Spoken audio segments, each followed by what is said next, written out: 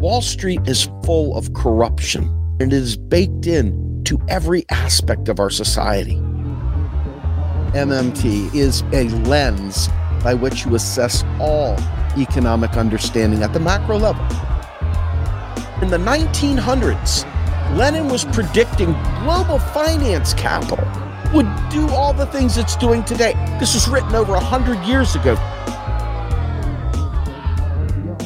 This is The Rogue Scholar with Steve Grumbine.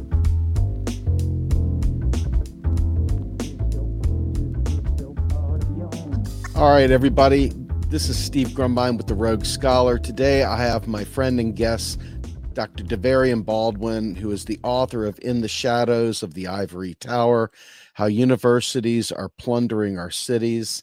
And without further ado, let me bring on my guests. Davarian, welcome so much to the show, sir. Thanks so much for having me, Steve. It's a pleasure to be here. Absolutely. So, we had you on our podcast, Macro and Cheese, because it was very much an important subject to me. Obviously, student debt's a huge concern to me. The inequality in our education system is a huge concern to me. Ending neoliberalism is a huge concern to me. Elitism, classism, on and on and on and on. Your book covered like literally every stratum of this thing. And one of the things that jumped out at me after our talk, you had made mention that we could go into community policing and the way that the university system has really become about policing the community outside, like the university extending into the communities and the motivations for that kind of policing. But before we jump into that subject matter, I was wondering if maybe you could give our viewers and listeners an overview of your book, and before we jump in, for those people who have not heard our interview on Macro and Cheese. No, thanks a lot, Steve, for the opportunity, and thanks for having me on here again. The title of the book is called In the Shadow of the Ivory Tower, How Universities Are Plundering Our Cities. And in the book, what I really try to explore is we've talked, as you mentioned before, about some of the inequalities that happen on campus around student debt, around racial inequalities in terms of admissions or faculty hiring, the corporatization of the university in terms of the Koch brothers and other private investors shaping curriculum. But we've rarely looked at the impact that colleges have on their surrounding communities. And so in this book, I try to highlight the rise of the formation of what I call Univer-cities. And this notion of Univer-cities is an attempt to kind of significantly highlight higher education's growing control over the economic development and also the urban governance of our cities, and especially targeting the Black and brown neighborhoods and the working class communities that largely surround our campuses. So just to give the listeners and folks out there a sense of the magnitude of this, right now, colleges and universities have become the biggest employers, real estate holders, healthcare providers, and also policing agents in our cities and towns in ways that we rarely look at. Now, on one side, you can say this is great, innovation, the Amazon HQ2 headquarters in Northern Virginia, they're this economic driver, they're doing these, they're bringing jobs, etc. But with this growing power, there is a cost for those of us who live and attempt to survive in the shadows of these ivory towers. These campuses expand into the existing communities and raise housing costs above the means of existing residents. They control, they dictate the wage ceiling and discourage collective bargaining efforts on the part of not faculty labor, but low wage labor in terms of the grounds crew, the food service staff, the support staff. And then these very same residents and workers face racial profiling as they come onto these campuses, and now not just come onto the campuses, but as they live in their own communities. And these campus police have jurisdictions now that extend beyond the campus. So what we're having is basically a modern day feudal condition. It's a fiefdom. These institutions are not just offering higher education, they have this controlling force that, alongside of the government and the financial industries, higher education is this third pillar of dictating life chances in our cities and towns. Now, my focus is on cities in my book, but this orientation, this analysis can easily be extended to college towns, to small towns that have colleges. It's a comprehensive, it's a national story. So when you talk about policing, I've just got to ask, are these sanctioned by the city police or are they private police? That's a great question. It's both. and police are normally they're certified by the state. They have to go through, police academy training that allows them to carry a weapon and be certified to cover jurisdictions over their municipalities. Okay. But in the campus policing forces, something that people should recognize that most schools have campus police, like about 75%. Nearly all carry guns, and about 9 in 10 have arrest and patrol jurisdictions off campus. By 2014, more than 100 colleges were also armed to the teeth from the infamous Department of Defense 1033 program. Now, if you don't know about that program, this program was exposed during the uprisings in Ferguson after the shooting of Michael Brown, where the public discovered and was made to understand that decommissioned military weapons were being sent to municipal and citywide police forces as a part of this Department of Defense 1033 program. So we're talking about everything from tanks and rocket launchers to militarized Humvees. And so colleges are also gotten into the game on this situation. And, go ahead. Yeah.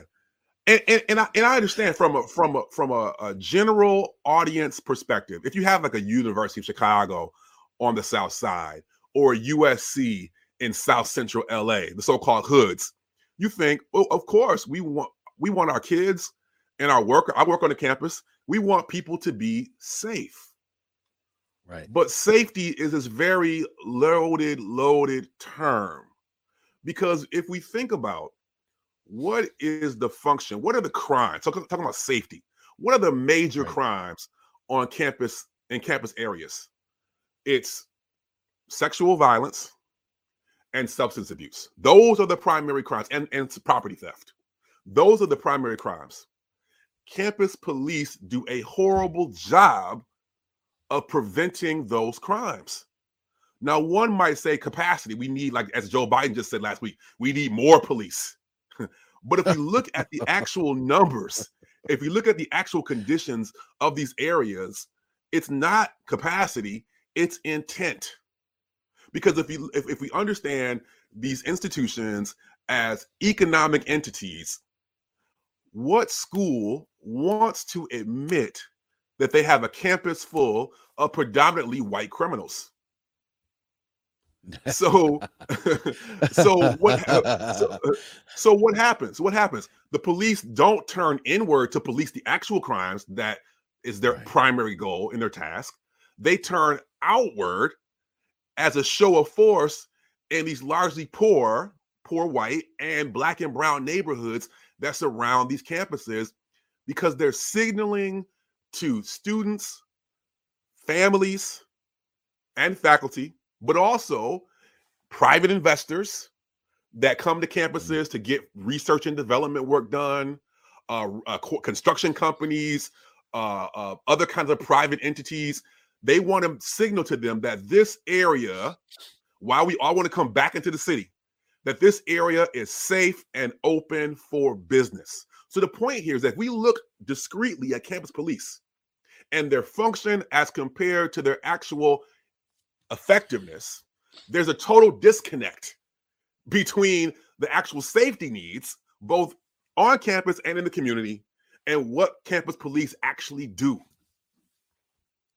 You went through a lot of trouble of explaining the campus business model, which looks a lot like amenities creation for these very wealthy people. The rush to get back to the universities is to show everyone why you absolutely must be at our university.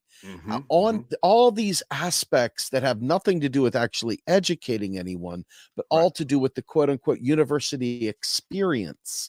And the communities that they are planning these universities in tend to not reap any of the benefits, but literally live. I can almost envision like the old John Travolta Boy in the Plastic Bubble movie, looking out the window as the other kids are playing in there and you're trapped in what feels like a prison.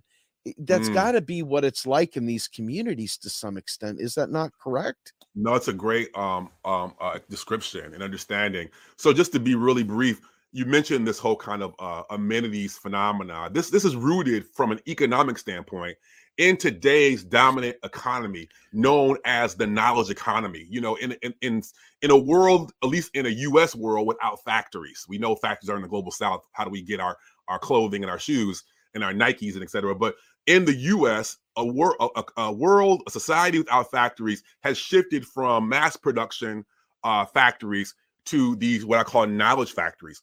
On these factories, the primary driving economic engine of today's urban economy is academic research and development in areas like med tech, pharmaceuticals, military defense weaponry. The research and development and as happening on university campuses is being sent out and turned into market goods and services in these areas, and then comes back to the campus in the form of royalties. So in that economic metric or matrix, the point is, well, how do we attract the researchers and developers and the investors and their families to live in these urban campuses? We're afraid, you know, and there's not, we divested from these cities for decades.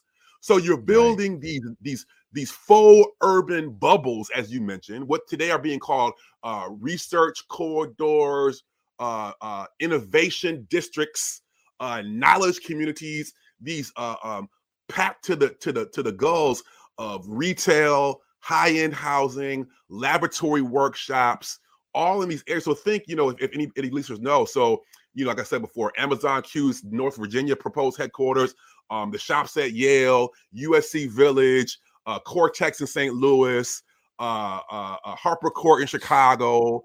The list goes on and on, these faux fake urban environments so that people will come do research and work and churn out this research and development that can come back to the area for private investors and these universities in the form of revenue. Now, of course, to make this happen, you have these campuses, after decades of turning inward, have expanded out into these communities that have relatively cheap land because of years of racially based divestment. So now these areas that were seen as no-go zones, as blighted, become prime real estate to build out these knowledge communities. And so in this context, the police become the frontline forces in the violent confiscation and control of actual neighborhood blocks that are targeted for university expansion. So for example, in Chicago, in all cases, when campus police begin to gain jurisdiction over blocks that extend beyond the main campus, there has to be a memorandum of understanding signed between the university and the city that they're in. So, for example, in New Haven, Yale's memorandum of understanding says that the Yale police has jurisdiction over the entire city of New Haven. In Chicago, the story is very much more aligned with what I'm saying about police serving as a front line to campus expansion. University of Chicago has jurisdiction wherever there is or there's going to be a campus building. So it's very much so like manifest destiny, like the Wild Wild West. These police forces are tending or tilling the soil to make these spaces available for the amenities of campus expansion, the housing, the retail, the nightlife, the laboratories, bathed in glass and steel, that we all know that architectural design so well. They set the tone, right? So retail and housing follows behind a militarized version of campus police who secure parts of the city for university development. So even before the amenities come, even before the university owns these city blocks, the campus police, they dictate residential behavior and they dictate land management, right? So noise ordinances, litter, nuisance laws, all these things. And the important point about this is that even if they're primarily for public universities, but even primarily for private universities, but even for public universities, the police forces are dictated by the university interest. This is important. This is an important point. So while universities at public universities are their budgets come from the state, right? Like state universities. In terms of private universities, they only answer to the board of trustees, the policing. They only answer the board of trustees and the president because their money comes from the private university. But add insult to injury, when these private police at private universities go out into the world and engage in policing, because they are tied to a private entity, they are exempt from Freedom of Information Act laws. Wow. So they can police and there's no oversight. So, and people say, well, what about public universities? Well, even though they have to answer to public government, their daily operations are rarely held to public account. So what you end up having is private police or semi-private police with public authority without any or very little public oversight. So wow, this, like I said before, so when insane. I mentioned a feudal relationship, this is what I mean. And so, yeah, go ahead. Now, I'm looking at this, and I know I'm going over the line with what I'm about to say, but I can see the parallel. This feels an awful lot like colonialism in Israel as they push into Palestine, as they claim areas. They take the ne'er-do-goods, those poor Palestinian people, they push them out of the way, gentrify the area Israeli style. But in this case, we're talking about right here on our own home soil. And we keep looking across the pond at all the atrocities that we see, when in fact, this is happening in probably every major city in the United States. That's right. Not just one or two. I mean, you've got some samples, but your samples are a microcosm of the larger national exposure to this model. This model is the model. It's not like a one-off here. That is the model. It's not anecdotal. It's not, like you mentioned, it's not a one-off. These schools, they talk to each other. So, for example, when the president of Johns Hopkins University was thinking about starting or funding a private police force in West Baltimore, he wanted to figure out models about how to do this. So he and his leadership team, where'd they go? They went to Chicago. They went to the University of Chicago, sat with leadership at the university to figure out how to do this in a way that would be beneficial to the university.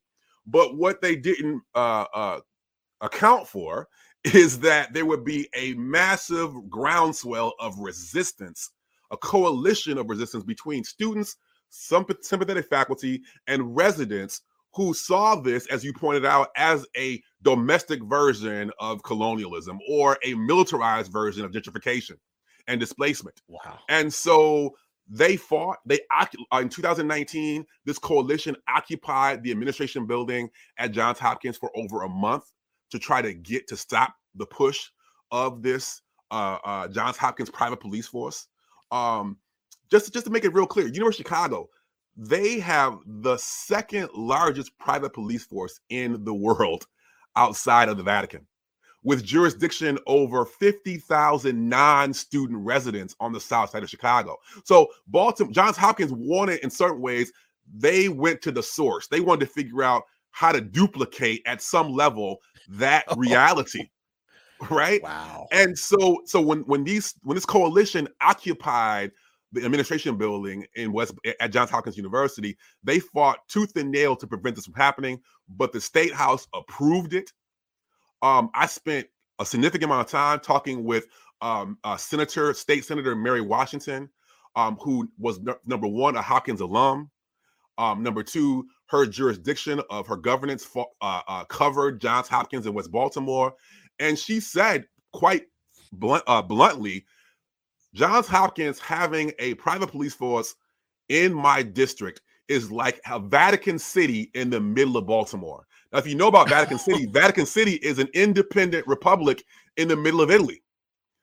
And so this is the way that she describes it, because she said that at least with the state police, with public universities having police, state legislators had the power of the purse to reward good behavior or to penalize bad behavior with the budgets. But she's saying with this situation, we have no say over what they do or have no capacity to punish bad behavior. And then on top of that, we don't even get to know what the bad behavior is because they're not compelled, they're not required by law to report their behavior, their actions, their police stops. And so this is the reality that many residents are living and surviving with, primarily in urban communities, under the veneer of safety. That they are being targeted, profiled. If you look at my book, in the beginning of my Chicago chapter, I spent a significant amount of time with a young brother by the name of Randy Parker, who is a resident in the Woodlawn neighborhood to the south of Chicago's neighborhood, campus police. He said he was stopped 3 or 4 times a week by Chicago police. Sometimes they wouldn't even stop the car before they jumped out and threw him up against the wall or a car with the requisite mantra, where the guns at, where the drugs at. And the crazy thing is that they stopped him so much, they knew him and they still engaged in his behavior. So somebody might say, well, people aren't getting shot a lot, so what's the problem? These daily acts of indignity and dehumanization are shaping the way in which everyday folk are living their lives that's dictated by the university interest. Wow. It is unbelievable. I mean, with the focus that so many on the left and other progressives and anti-establishment people even focus on the way police, regular police, we're not even talking about campus police, regular police are. How is this not front page news? And before we go there, I want to ask a question.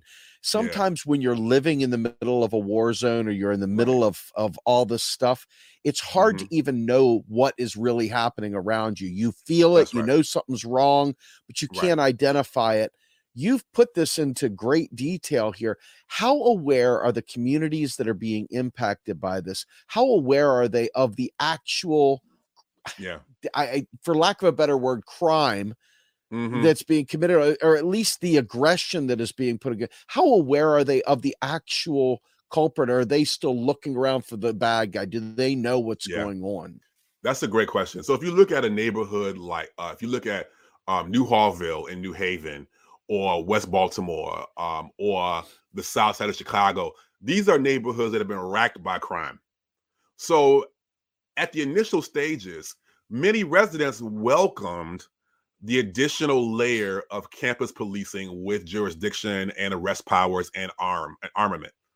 But what they quickly began to realize or experience was that they were being targets of racial profiling, especially predominantly white institutions in predominantly Black and brown neighborhoods. They were being subject to racial profiling, or what activists in Chicago called a two-tier policing system, where you have a student and a resident committing the same infraction, but the student goes before the dean of students and the resident goes through the criminal justice system. And so they began to see this, and they're like, wait a minute, this is not the answer. And to your point, during the uprisings of the summer 2020, where people were calling for either police reform or police abolition, talking about police more broadly, residents and activists in that moment began to say, well, wait a minute, who are the primary policers in my neighborhood? It's not even the municipal police, it's campus police.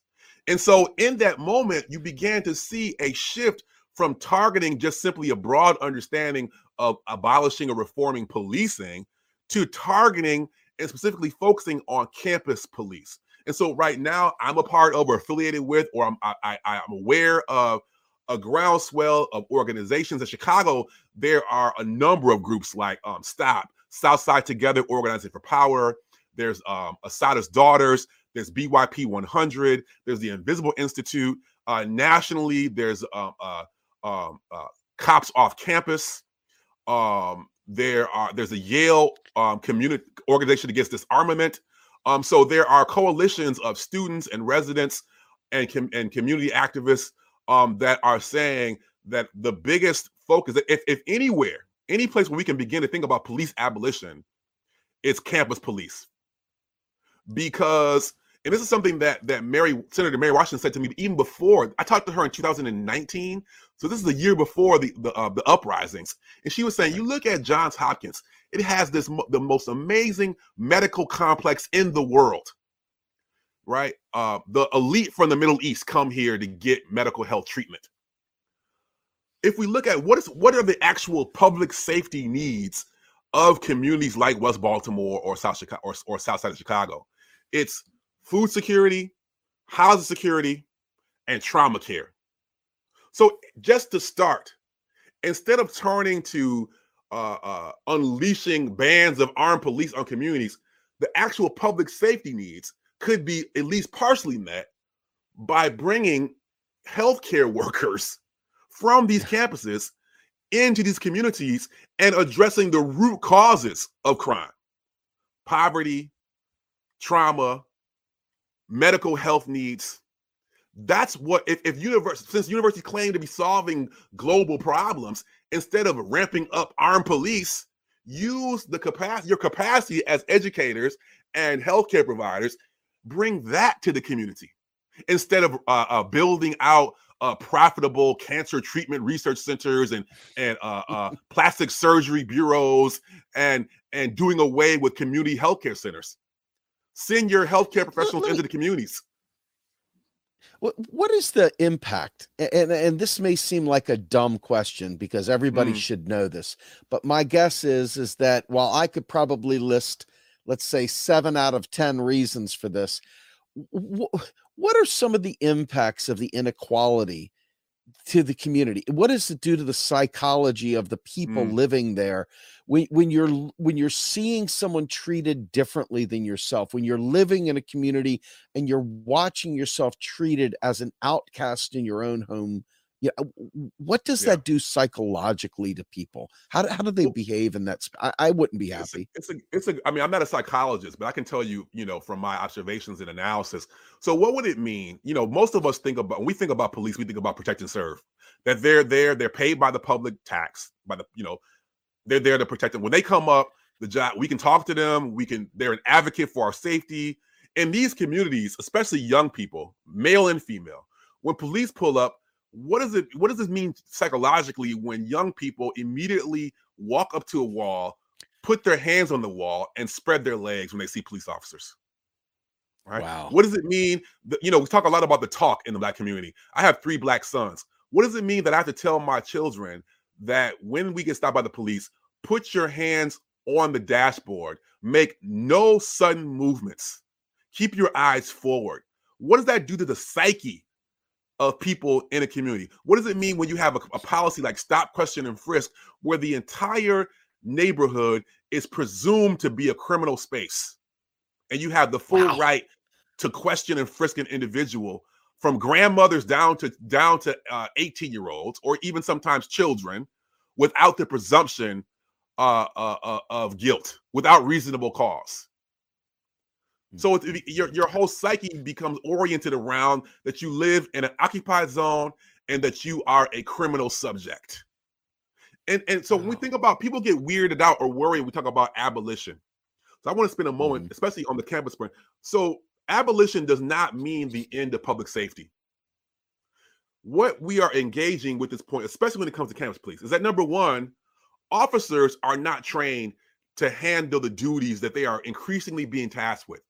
The majority of, because of a divestment from social services, because we as a public have divested from social services, those responsibilities have been transferred to police officers that have not been trained to handle those responsibilities.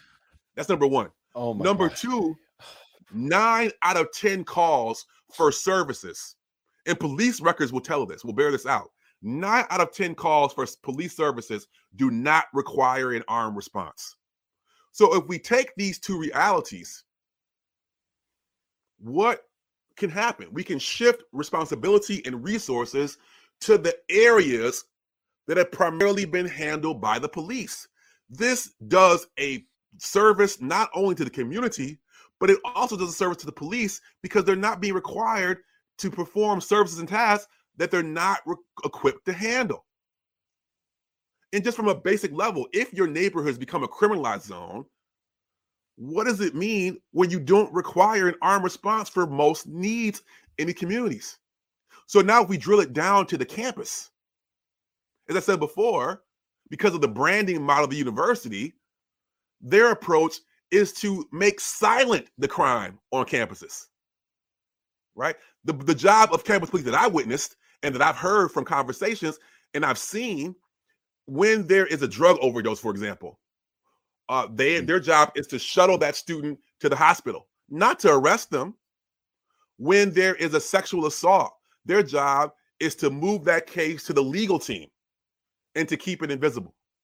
But if there's a threat, right, so a breach of the perimeter from the town locals, their job is to show a sign of force, because that policing model is dictated by an economic metrics, right? To generate safety, to encourage investment. So the campus site is the perfect site to begin to think about abolition so that we can better align public safety needs with the actual function of campus and city safety. This is such a huge deal. Huge sense. One of the things you said earlier, I just want to throw this in there. I'm a father of an autistic son, and he's a wonderful, wonderful boy. But one of his most exciting things in this world, and it breaks my heart. I'm not even going to lie. It breaks my heart in the worst possible way. But he absolutely reveres the police. He looks at their videos, little kid car videos, propaganda, whatever. Yeah. He loves the police. He thinks, Daddy, look. He watches his Blippi show. There's the police. Imagine one of these guys that doesn't understand autism. And this is just me talking as a white man with a white son and of special needs.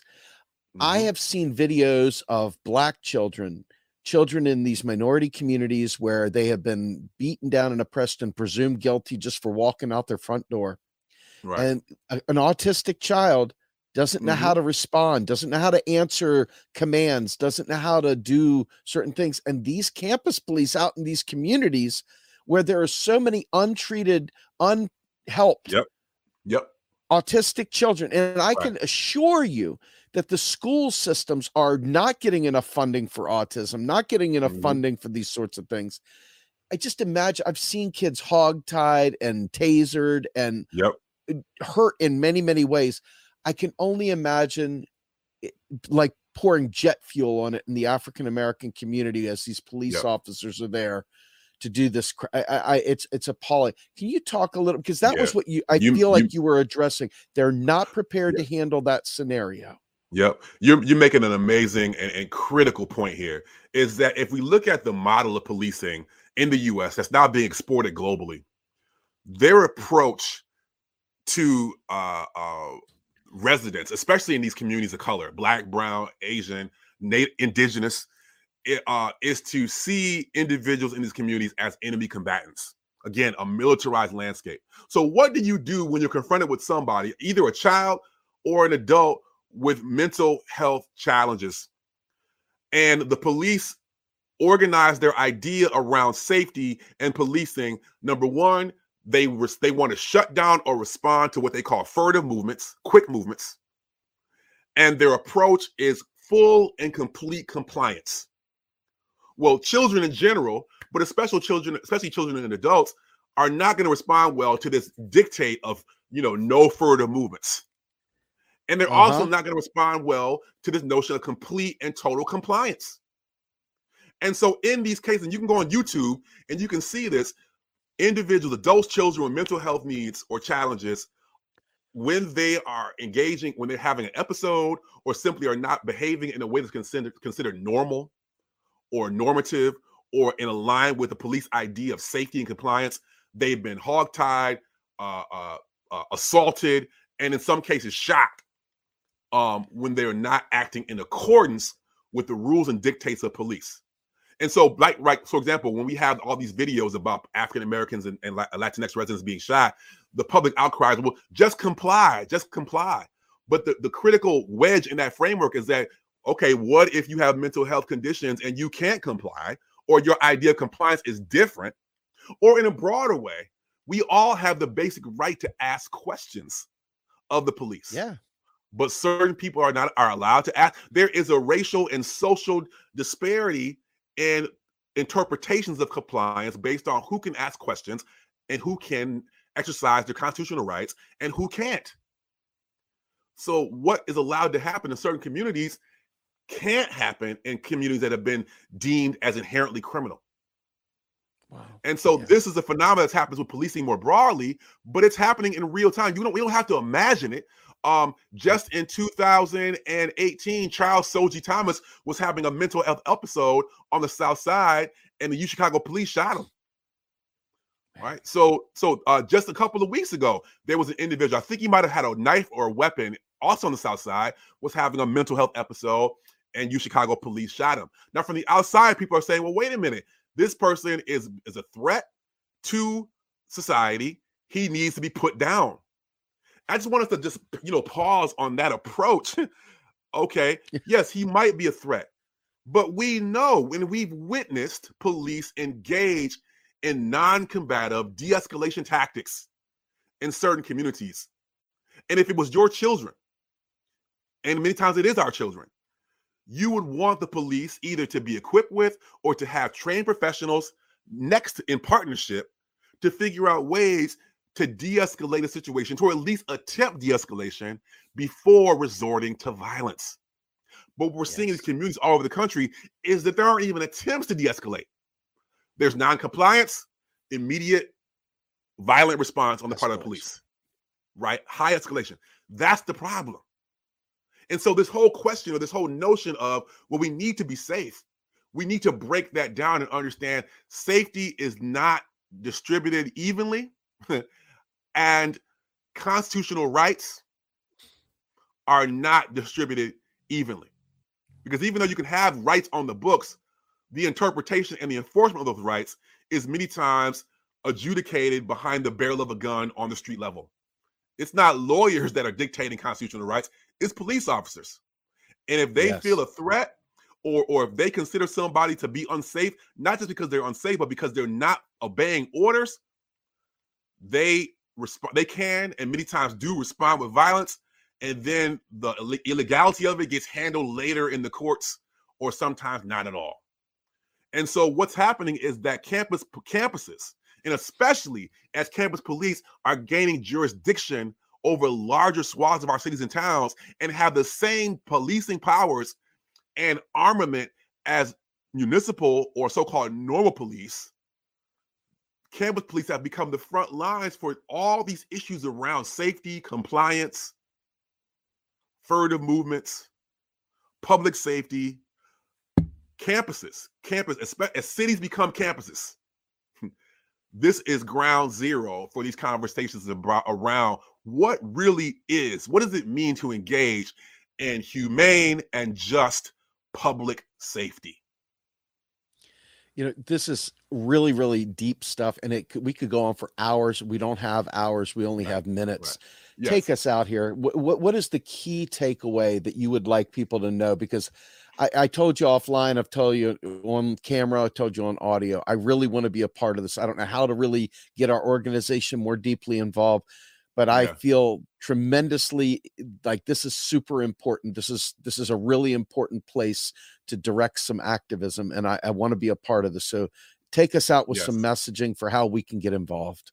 Right. So I would just say, I want to amplify the national organization Cops Off Campus. Then there are also in most cities and towns, there are local variations, whether it be Care Not Cops or New Haven Rising, or BYP 100, which is a national network There are groups all over the country that for decades have been thinking and advocating for non-lethal forms of public safety. And this is a critical issue. And we drill down to the campus landscape.